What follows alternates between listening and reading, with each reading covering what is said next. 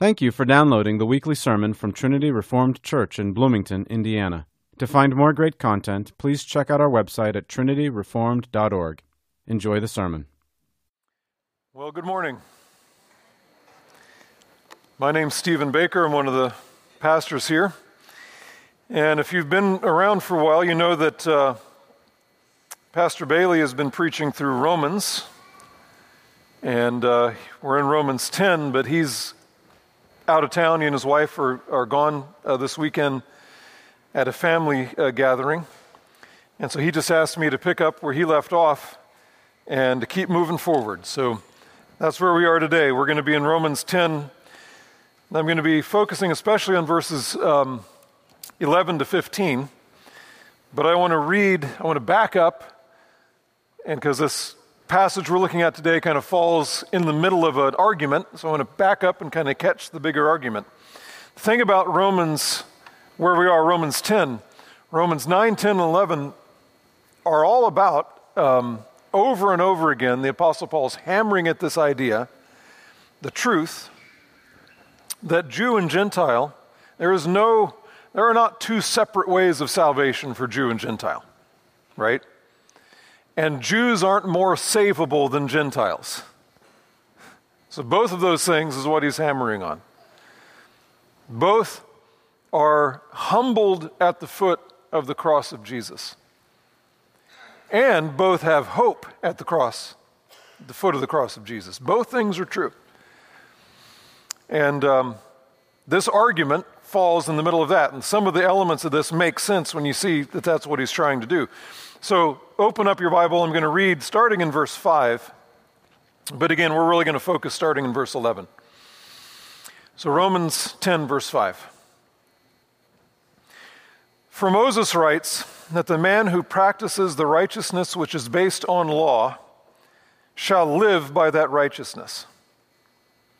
But the righteousness based on faith speaks as follows. Do not say in your heart, who will ascend into heaven, that is, to bring Christ down, or who will descend into the abyss, that is, to bring Christ up from the dead. But what does it say? The word is near you, in your mouth and in your heart. That is the word of faith which we are preaching. That if you confess with your mouth Jesus as Lord, and believe in your heart that God raised him from the dead, you will be saved. For with the heart a person believes, resulting in righteousness, and with the mouth he confesses, resulting in salvation. For the scripture says, whoever believes in him will not be disappointed. For there is no distinction between Jew and Greek, for the same Lord is Lord of all, abounding in riches for all who call on him. For whoever will call on the name of the Lord will be saved. How then will they call on him in whom they have not believed? How will they believe in him whom they have not heard? And how will they hear without a preacher? How will they preach unless they are sent? Just as it is written, how beautiful are the feet of those who bring good news of good things. This is the word of the Lord. Now, as I said, we're going to focus on verse 11, but there's a couple of things I want to say in the part that I read before that. I'm not going to re-preach what Tim preached, don't worry. But there are a couple points that I think are helpful to point out. Number one, he says in verse 8, what does it say? The word is near you in your mouth and in your heart. That is the word of faith which we are preaching. Do you see that? The word of faith which we are preaching. Now, unfortunately, that little phrase, the word of faith, has been co-opted, hijacked, stolen, twisted, and put to really bad use in churches today, all over the world, really. Have you ever heard of word of faith churches? Or word of faith teaching, right? Men like Kenneth Copeland, if you've ever heard of him, have been very instrumental in someone's hands in promoting this. I think he's an incredibly wicked man. Word of faith has the word of faith teaching, right, that goes by that name, teaches that you have the power to create reality through your words. Right? The crass kind of shorthand version of that is name it and claim it, right? Prosperity gospel, but it's even worse than that. It's that literally you have the power to create either good things or bad things with your words, right? So if you say good things, then you can manifest in reality good things. If you say bad things, got to watch out. You can't say bad things, because if you say bad things, you'll manifest in reality bad things. So if you say, oh, I hope I don't get sick, I hope I don't get the COVID, well, you can't say that, because you just said words that could manifest in reality and you'll get COVID. So you got to always say good things. If you say good things and believe good things, and good things will have you literally, listen, this is New Age, pagan, gobbledygook. Seriously. And it's incredibly destructive. We are not God.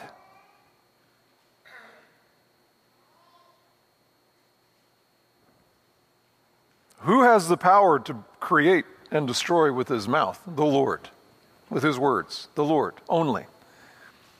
So I just wanted to bring that up, right? It's all over the place. And you hear this this phrase, word of faith, and you think, yeah, I heard something about that. Word of faith. What does that mean? You start looking up word of faith, and this is what you'll find. And it's utterly destructive, and it's pagan, literally pagan. It's magic. It has nothing to do with the Lord, and it certainly has nothing to do with what he's talking about here, for crying out loud, okay? Now, here's the next thing in that same verse. The word of faith, he says, which we are what? Which we are preaching, okay? So the word of faith, all he's saying there is a message that has to do with faith. Remember, it's always faith. And he's going to open this up for us again in this passage today. Believe, believe, believe. Call on the Lord. Believe the righteousness that comes by faith. It's a message that comes, that has as its content the command and the call to believe. That's what the word of faith is. But notice what he says. It's the word of faith that we are preaching. Now that word preaching, we take it for granted, we brush it aside, we don't think about it.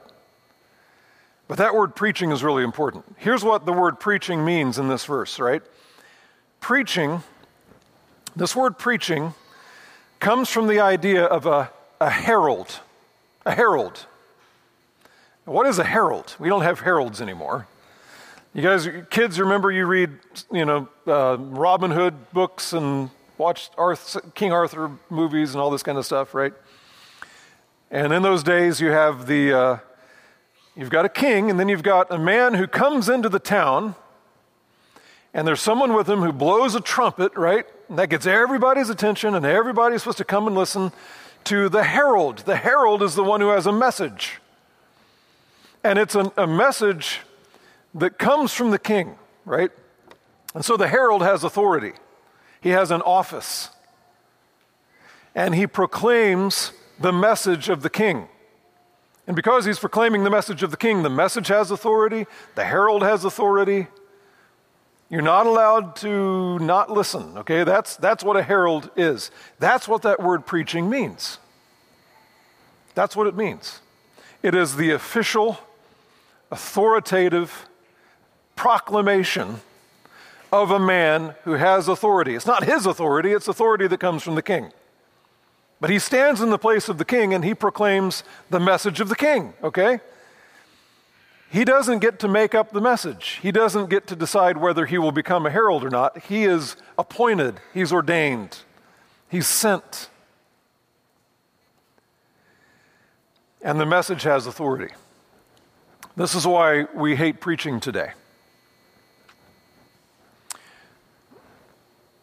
Because we hate authority.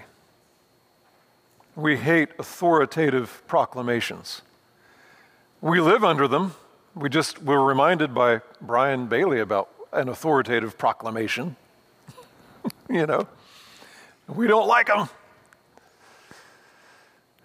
The word preaching is an authoritative proclamation.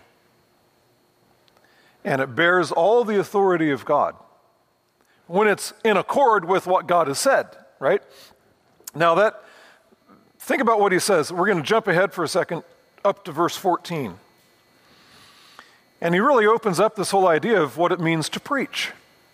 Because he says in verse 14, he's going to talk about calling on the name of the Lord, right? In verse 14, how then will they call upon him in whom they've not believed? And we'll talk about that more in a minute. In order to call on him, you have to believe that he'll hear you, and then he can help you. So you believe and you call upon the name of the Lord. How will they call upon him whom they have not believed? Look what he goes on to say. How will they believe in him whom they've not heard? That makes sense, right? You don't just believe vaguely by kind of this vague feeling of something. You have to hear a message and believe it. And then he says, and how will they hear without a preacher? See that? How will they hear without a preacher? And how will they preach, verse 15, unless they are sent? You see, that goes against everything that we think as modern American Christians about preaching. Anybody can preach. Anybody can preach. Anyone can appoint themselves to preach. That's what we think. But what this says is, in order to hear, you have to have a preacher. In order to preach, in order to have a preacher, you have to have a man who is sent, commissioned, ordained, appointed, given authority, because, why? That's what preaching is. Does that make sense? Now, there's another kind of quote-unquote preaching that's not quite the same. You see this in Acts chapter 8. Let me just read this to you. Acts 8, verse 4, I think. Yeah. Acts 8:4 says this, therefore those who had been scattered, this is when the church was persecuted, when Stephen was stoned in Jerusalem and the church was scattered. Therefore those who had been scattered went about, it says, preaching the word. But that's a different word for preaching than the word that he uses in Romans 10. The word he uses in Acts for preaching the word is more like gossiping the word. Gossiping the word. In other words, this isn't the authoritative proclamation of an ordained man standing and proclaiming in the place of God himself with authority, preaching, right? This is gossiping. Now, normally when you think of gossiping, normally you don't gossip good news. Right? Normally you gossip bad news. Hey, did you hear about what happened? Did you hear what he did? Did you hear what she said? And it's always bad. Gossiping, is bad. But this kind of gossiping is good. Think about what that would look like, right? Hey, did you hear what happened? No, what happened? Jesus was raised from the dead. What? Yeah, I know. Shh, don't tell anybody.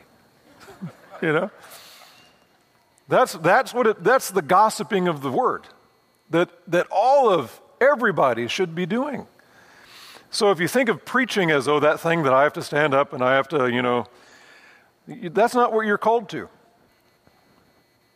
You are called, everyone who names the name of Christ should be gossiping the gospel, should be talking about it all the time. Stop gossiping bad stuff, start gossiping good stuff. All right? So that's the kind of preaching that you can do. But there is a preaching that has authority that has a commission, that has an office. That's what he says at the end of Romans 10, this 14 and so on, and that's what he said, that's what he means by this word of faith that we are preaching. Now, what is that?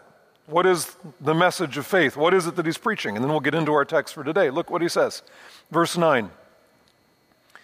Here it is. Here's what he's been preaching. That if you confess with your mouth Jesus as Lord and believe in your heart that God raised him from the dead, you will be saved. For with the heart a person believes, resulting in righteousness, and with the mouth he confesses, resulting in salvation. That's what we just confessed together in that question from the Heidelberg Catechism. What an amazing statement. Right? That Jesus gives me his righteousness. And God treats me as if I've never sinned. That's what that means. That's the message. Now, he's going to prove that. And so here we come today to verse 11. He says, for, verse 11, the scripture says, whoever believes in him will not be disappointed. Now, a couple things to notice here. Number one, he's arguing with you. That's why he keeps, you see in this text, just in the text today, verse 11 to 15, there are 4 fours. All right? Not the number 4, but 4 fours. That means he's arguing. He's giving you reason. He's trying to change the way you think. And he's giving you proof. He's making assertions, but whoever asserts must prove, right? So he's giving you proof for what he has said and why he has said and why what he has said and what he's preaching is true. How does he go about proving what he has just said? That if you confess with your mouth Jesus is Lord, believe in your heart that God raised him from the dead, you'll be saved. How does he prove that? Verse 11, how does he prove it?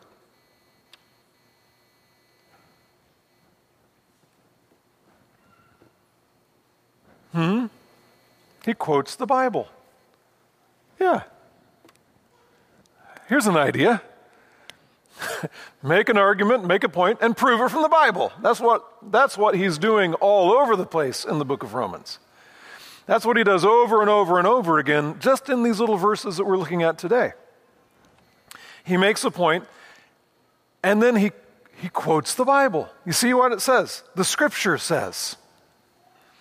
And so here he is, a man, remember, a herald with authority from God, with a commission to preach a message. And he says, here's the message, and here's where I'm getting that message. I didn't make this up. I got this from the Bible, right? Now, where in the Bible did he get this? It says the scripture says, whoever believes in him will not be disappointed. That comes from Isaiah 28:16.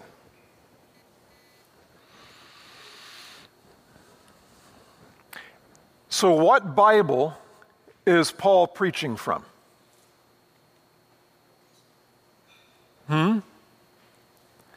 So we think, the Old Testament, right? And I'm sorry, but we're not going to stop using that term, but that's really an unhelpful term, the Old Testament. Because who wants the old thing when you've got the new thing? Right? The term Old Testament doesn't appear in the Bible anywhere. A term close to it appears in 2 Corinthians 3, where the Apostle Paul is talking about the Mosaic covenant, right? The covenant that God made with Israel through Moses on Mount Sinai. He calls it the Old Covenant, in contrast with the New Covenant. Okay? But that's not a phrase that applies to everything from Genesis to Malachi. But that's how we think of it. We think, Old Testament means everything from Genesis to Malachi. And we know that that's all old, and we don't have anything to do with that anymore. Right? But what is it that the Apostle Paul is preaching from? What Bible did he have? the Hebrew Scriptures, okay? I'm going to use that term instead of Old Testament. The Hebrew Bible is our Bible. It was the Apostle Paul's Bible. That's all he had. That's what he was preaching from. He's always arguing. He's proving his point from the Bible, the Hebrew Bible. All right? Remember the verse where the Apostle Paul says to Timothy, in 2 Timothy, he says, all Scripture is God-breathed or inspired, God-breathed. What Scripture is he talking about? What Scripture did Timothy have? The Old Testament, the Hebrew Bible, right? So as he says, all Scripture is breathed out by God and is profitable for doctrine. That's what he's doing. He's proving doctrine from the Hebrew Bible, right? For doctrine, for reproof, correction, training in righteousness, so that the man of God may be adequate, equipped for every good work. He's talking about the Hebrew Scriptures. We have a big Bible, not just a little Bible, all right? And it's all useful, and this is the authority that the Apostle Paul is standing on. It's not his. He's not making this up. He's proving over and over again that what he's getting just comes, it's what the prophets have said. It's what Moses said. It's what the law says. It's what the Psalms say. Over and over again, that's what he's doing. And so he quotes it, and here's what he says. Here's his proof. For the Scripture says, quoting Isaiah 28:16, whoever believes in him will not be disappointed.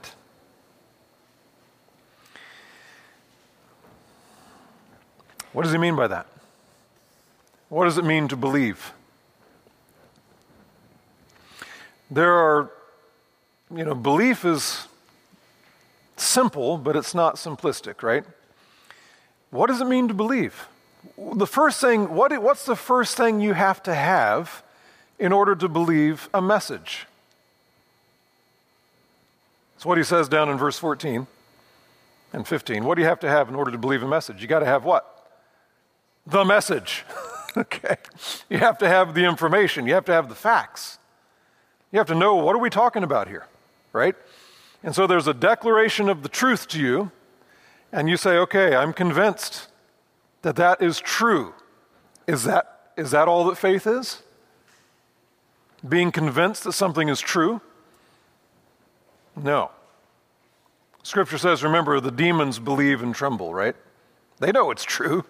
They know very well it's true.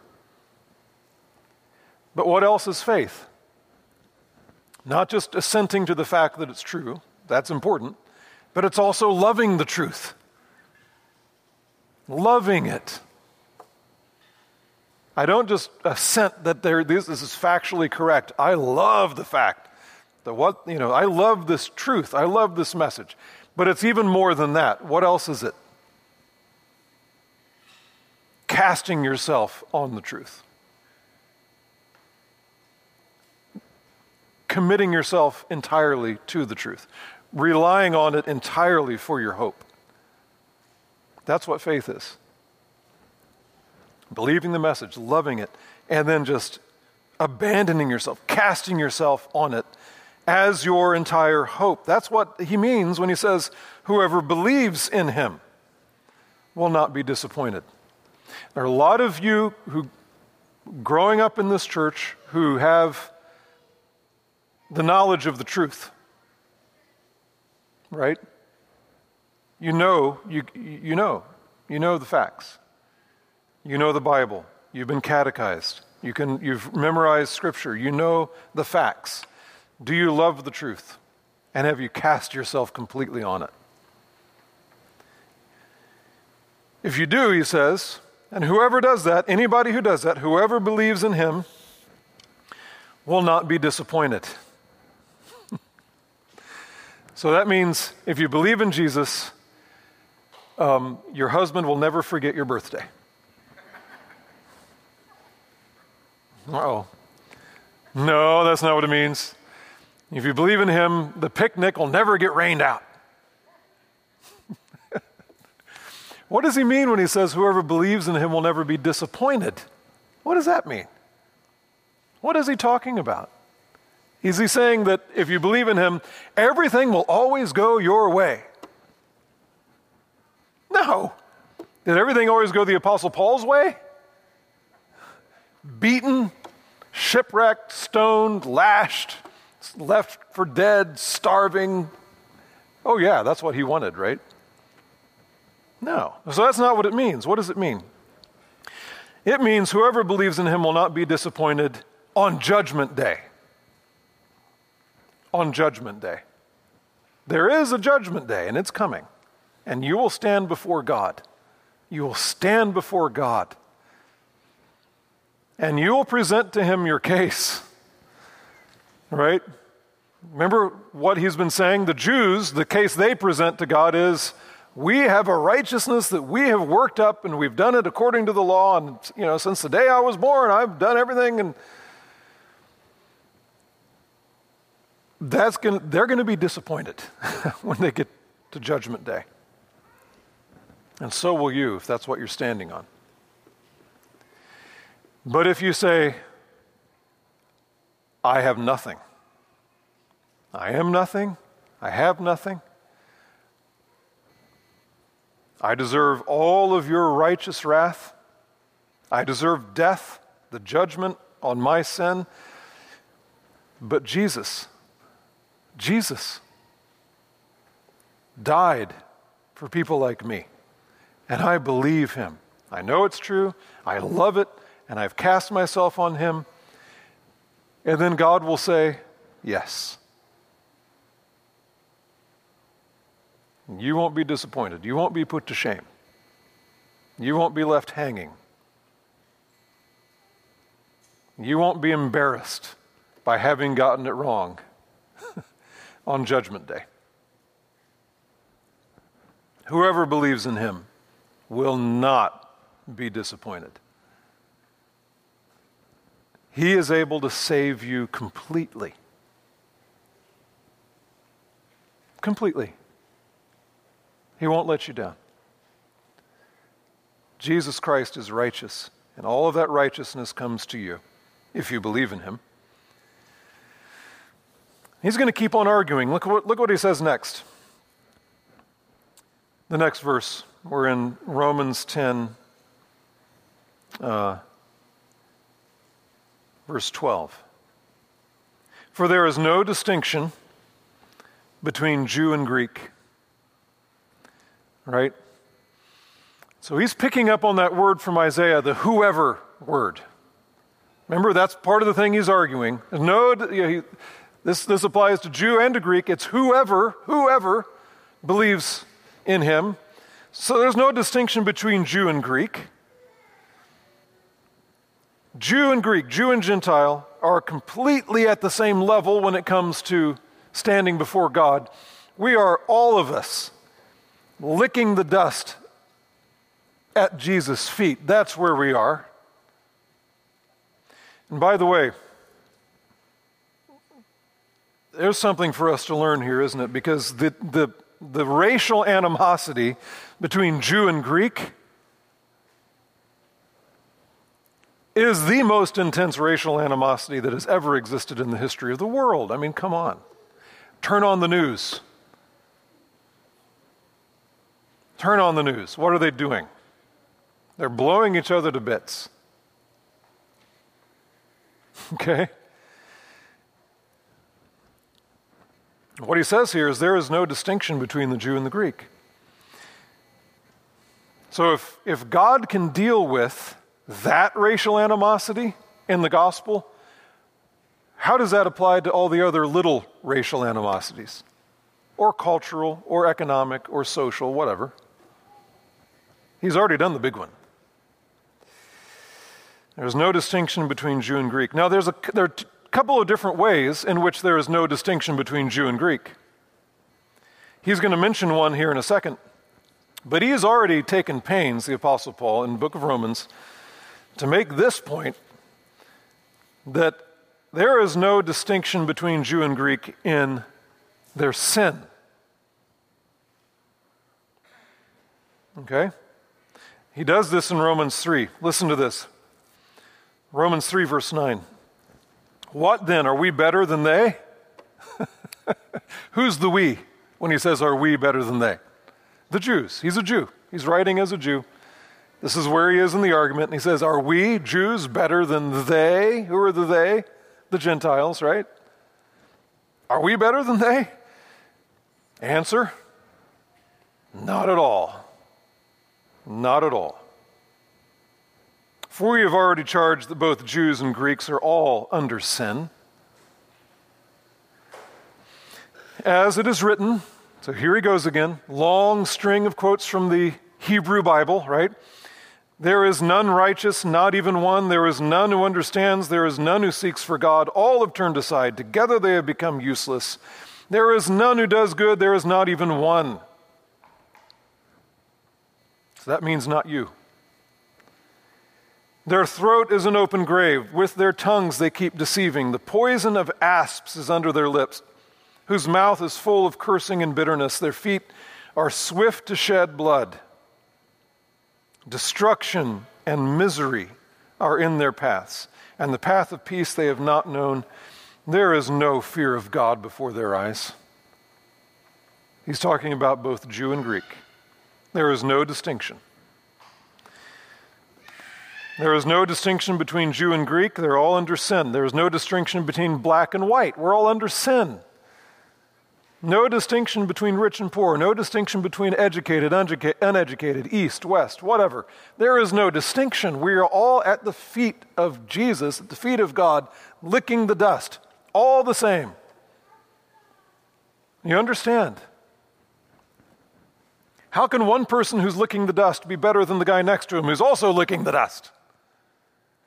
Under the judgment of God, equally. The only difference, if there's a possible difference, is those who have the truth and have heard it all their lives and whose culture has taught it to them all their lives are even more so. Because they should know better. So that's where we are. We should know better. So no, we're all under sin. There is no distinction between Jew and Greek.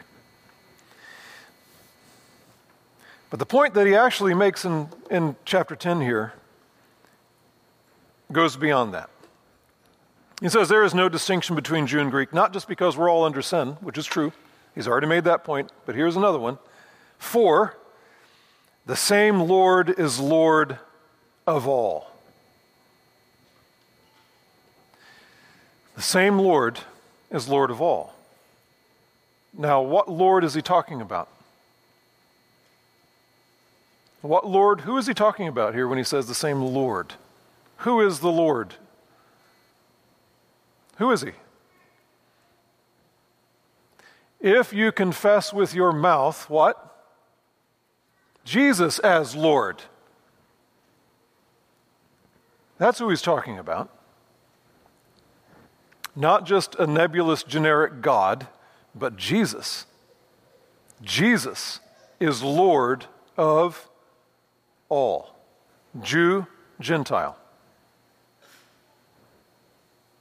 Black, white, rich, poor, uneducated, educated, whatever. Jesus is Lord of all. This is not the white man's religion. He's Lord of all. He made them all. He made us all. He has authority over us all. And therefore, what? What is the point he's making? The point he's making is, therefore, he's able to save anybody. Anybody and everybody. Whoever is what he says. He's able to save anybody. Yes, we're all under sin, but yes, he's the Lord of all, and he can save anybody, anyone who calls on him. Now look at what he says. The same Lord is Lord of all. And then he says this. What kind of Lord is he? What does it say? Abounding in riches for all who call on him. This is why he's able to save you. He's abounding in riches. Now think about this. The Lord is rich. Not many of us are rich. You know what I mean. Men who get rich in this world get rich by doing what with their wealth? Giving it away? No. Men who get rich in our world get rich by keeping it. They hoard it and they keep it. And so we think, okay, that's what rich men do. So God, it says, is rich. So he must be a stingy miser. He must hoard his wealth. But that's not what the Lord does. But listen, I know many of us, maybe all of us, deep down in our gut, this is what we think. We think the Lord is, of course, he's stingy. But now, the Apostle Paul likes this word riches. He uses it all the time. For God. And I want to hit your head a few times kind of hard with this word. So here, let me show you. Back in Romans 2, just listen, don't try to follow. Listen, Romans 2 verse 4. Or do you think lightly of the riches of his kindness and tolerance and patience? What is the Lord rich in? Kindness, tolerance, and patience. He's rich with kindness, tolerance, and patience. Do you think lightly of it? You take it for granted? Not knowing that the kindness of God leads you to repentance? Or Romans 9:23. He did so to make known the riches of his glory. The riches of his glory. He's rich in glory. He did so to make known the riches of his glory upon vessels of mercy, which he prepared beforehand for glory. Romans 11:33. Oh, the depth of the riches, both of the wisdom and knowledge of God. He's rich in wisdom and knowledge. Ephesians, chapter 1. Listen to this. Don't listen to that. Ephesians chapter 1, verse 7. In him we have redemption through his blood, the forgiveness of our trespasses, according to the riches of his grace, which he, and you want to know what it says? Lavished on us.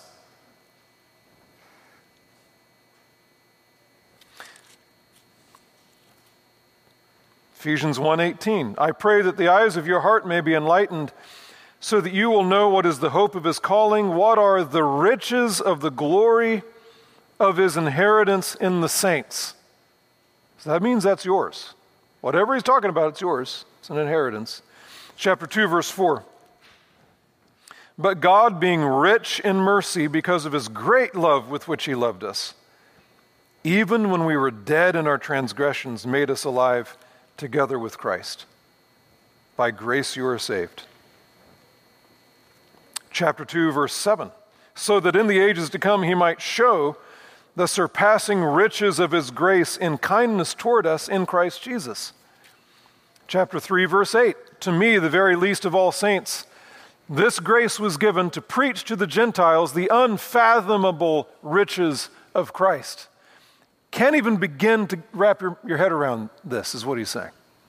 Unfathomable. Too deep to measure. That's how rich he is. 3:16, he says, in his prayer, that he would grant you according to the riches of his glory, to be strengthened with power through his Spirit in the inner man. But what? You think he's stingy. You think he's stingy. Well, where did you get the idea that God is stingy? Did you get it from the Bible? Is that why you're reluctant to pray? You know he's not going to listen to you. He doesn't like to listen to you. He's stingy. Where did you get that idea? You didn't get it from the Bible. You know where you got it from? We're born with this idea deep in our heart. You know why? Because that's what the devil said to Eve. God's stingy. Remember? Remember that? He doesn't want you to have this because he's stingy. He's mean. He's nasty. Come on. Come to me and I'll give you everything. But the Lord, well, you know. Pinched. Stingy. Miserly. That's a lie. The Lord is rich. What it says is, Romans 10, abounding in riches for all who believe.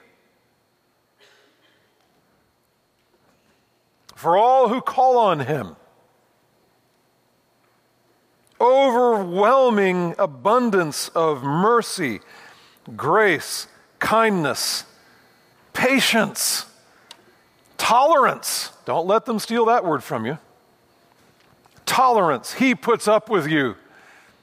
Not like a stingy, irritated grandpa puts up with you. Okay?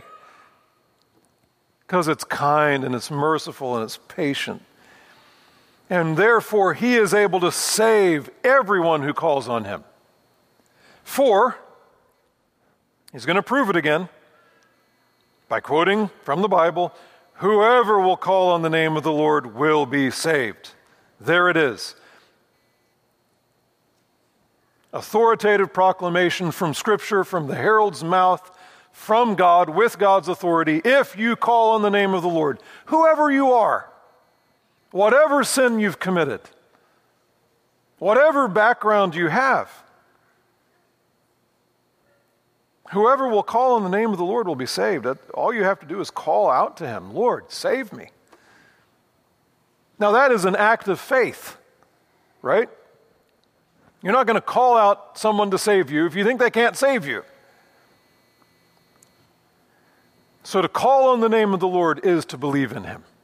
That's why he says, how will they call on him in whom they have not believed? It's a believing call. Please, Lord, save me. Here I am. I'm yours. I'm helpless. I'm hopeless. Would you save me? Save you from what? From your sins. Another way to put that is to save you from God. To save you from God. Call on God to save you from God. Does that make sense? Why? Because God is holy and just and righteous, and you are not, and you deserve death and destruction and judgment from his hand. But the only one who can save you from God is God. So call on him to save you from the wrath of God. And he is so richly abundant in grace to do so. The weakest faith, because it's not the strength of your faith. It's not faith as some mystical, magical force. It is Jesus who saves everyone who calls out to him.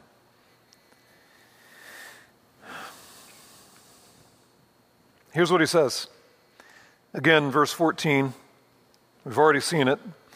How then will they call on him in whom they have not believed? How will they believe in whom they have not heard?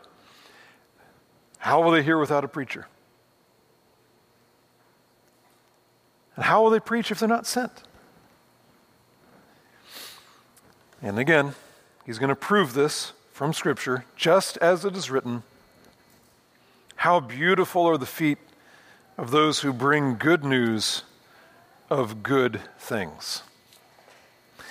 Now this is where we'll end before we enjoy the Lord's Supper together. There, he's quoting from Isaiah 52. That little line that he quotes, how beautiful are the feet of those who bring good news of good things, comes from Isaiah 52, verse 7. And I want us to see this, because here's how these quotes from the Old Testament work. Here's how the quotes from the Hebrew Bible work. Okay? They're not just random. And when you hear a quote from the Hebrew Bible, you should think, hey, I can look that up. And then you should go look it up.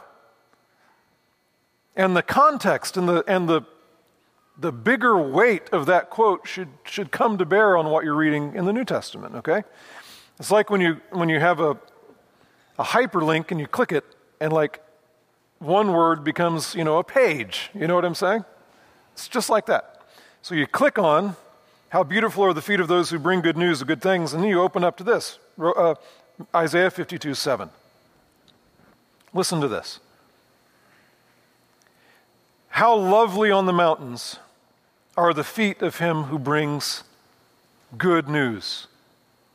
Now, you all know what the word gospel means, right? It means good news. Who announces what? What's it say? Peace. Not some kind of karma mind trick, but peace with God. Who announces peace. And brings good news of what? Happiness? Well, that can't be in the Old Testament. It can't even be in the Bible. We all know that can't be. The good news is a message of happiness. Does your gospel have happiness in it? Happiness. Happiness. Who announces what? Salvation. And says to Zion, what? Jesus is Lord. That's not what it says, but it is what it says, actually, right?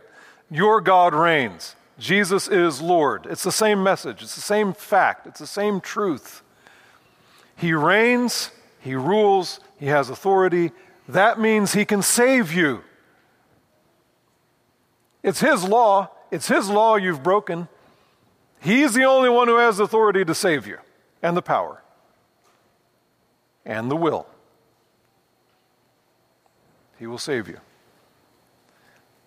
Look at the rest of what this says. Listen, verse 8, your watchmen lift up their voices, they shout joyfully together, for they will see with their own eyes when the Lord restores Zion. Break forth, shout joyfully together, you waste places of Jerusalem.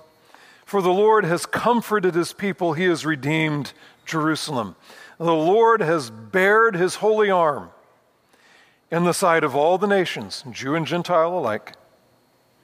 He's bared his holy arm in the sight of all the nations, that all the ends of the earth may see the salvation of our God. God has rolled up his sleeve and gone to work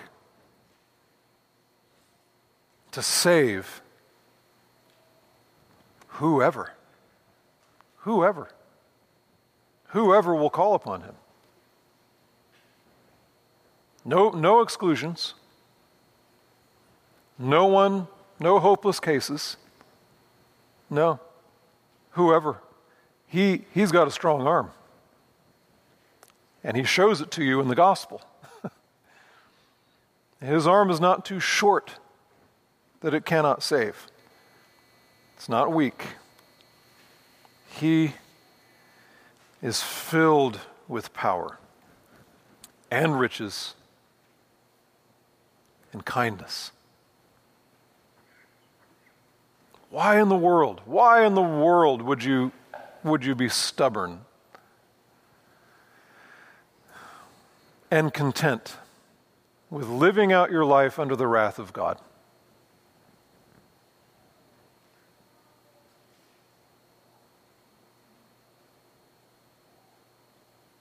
He's ready He's willing, He's able to save you. And to keep on saving you. Not just from the penalty of your sin, but from the power of your sin. Let's pray together. Lord, would you please have mercy and give us this faith? We are so hopeless and so weak and so powerless that we can't even rightly trust you. And so we thank you that you have given us promises, that you will work in us everything you want from us. And so we call out to you, Lord, we call out to you. We call out to you. Have mercy on us sinners. And now feed us, we pray, from your table, just as you feed us from your word. We pray in Jesus' name, amen.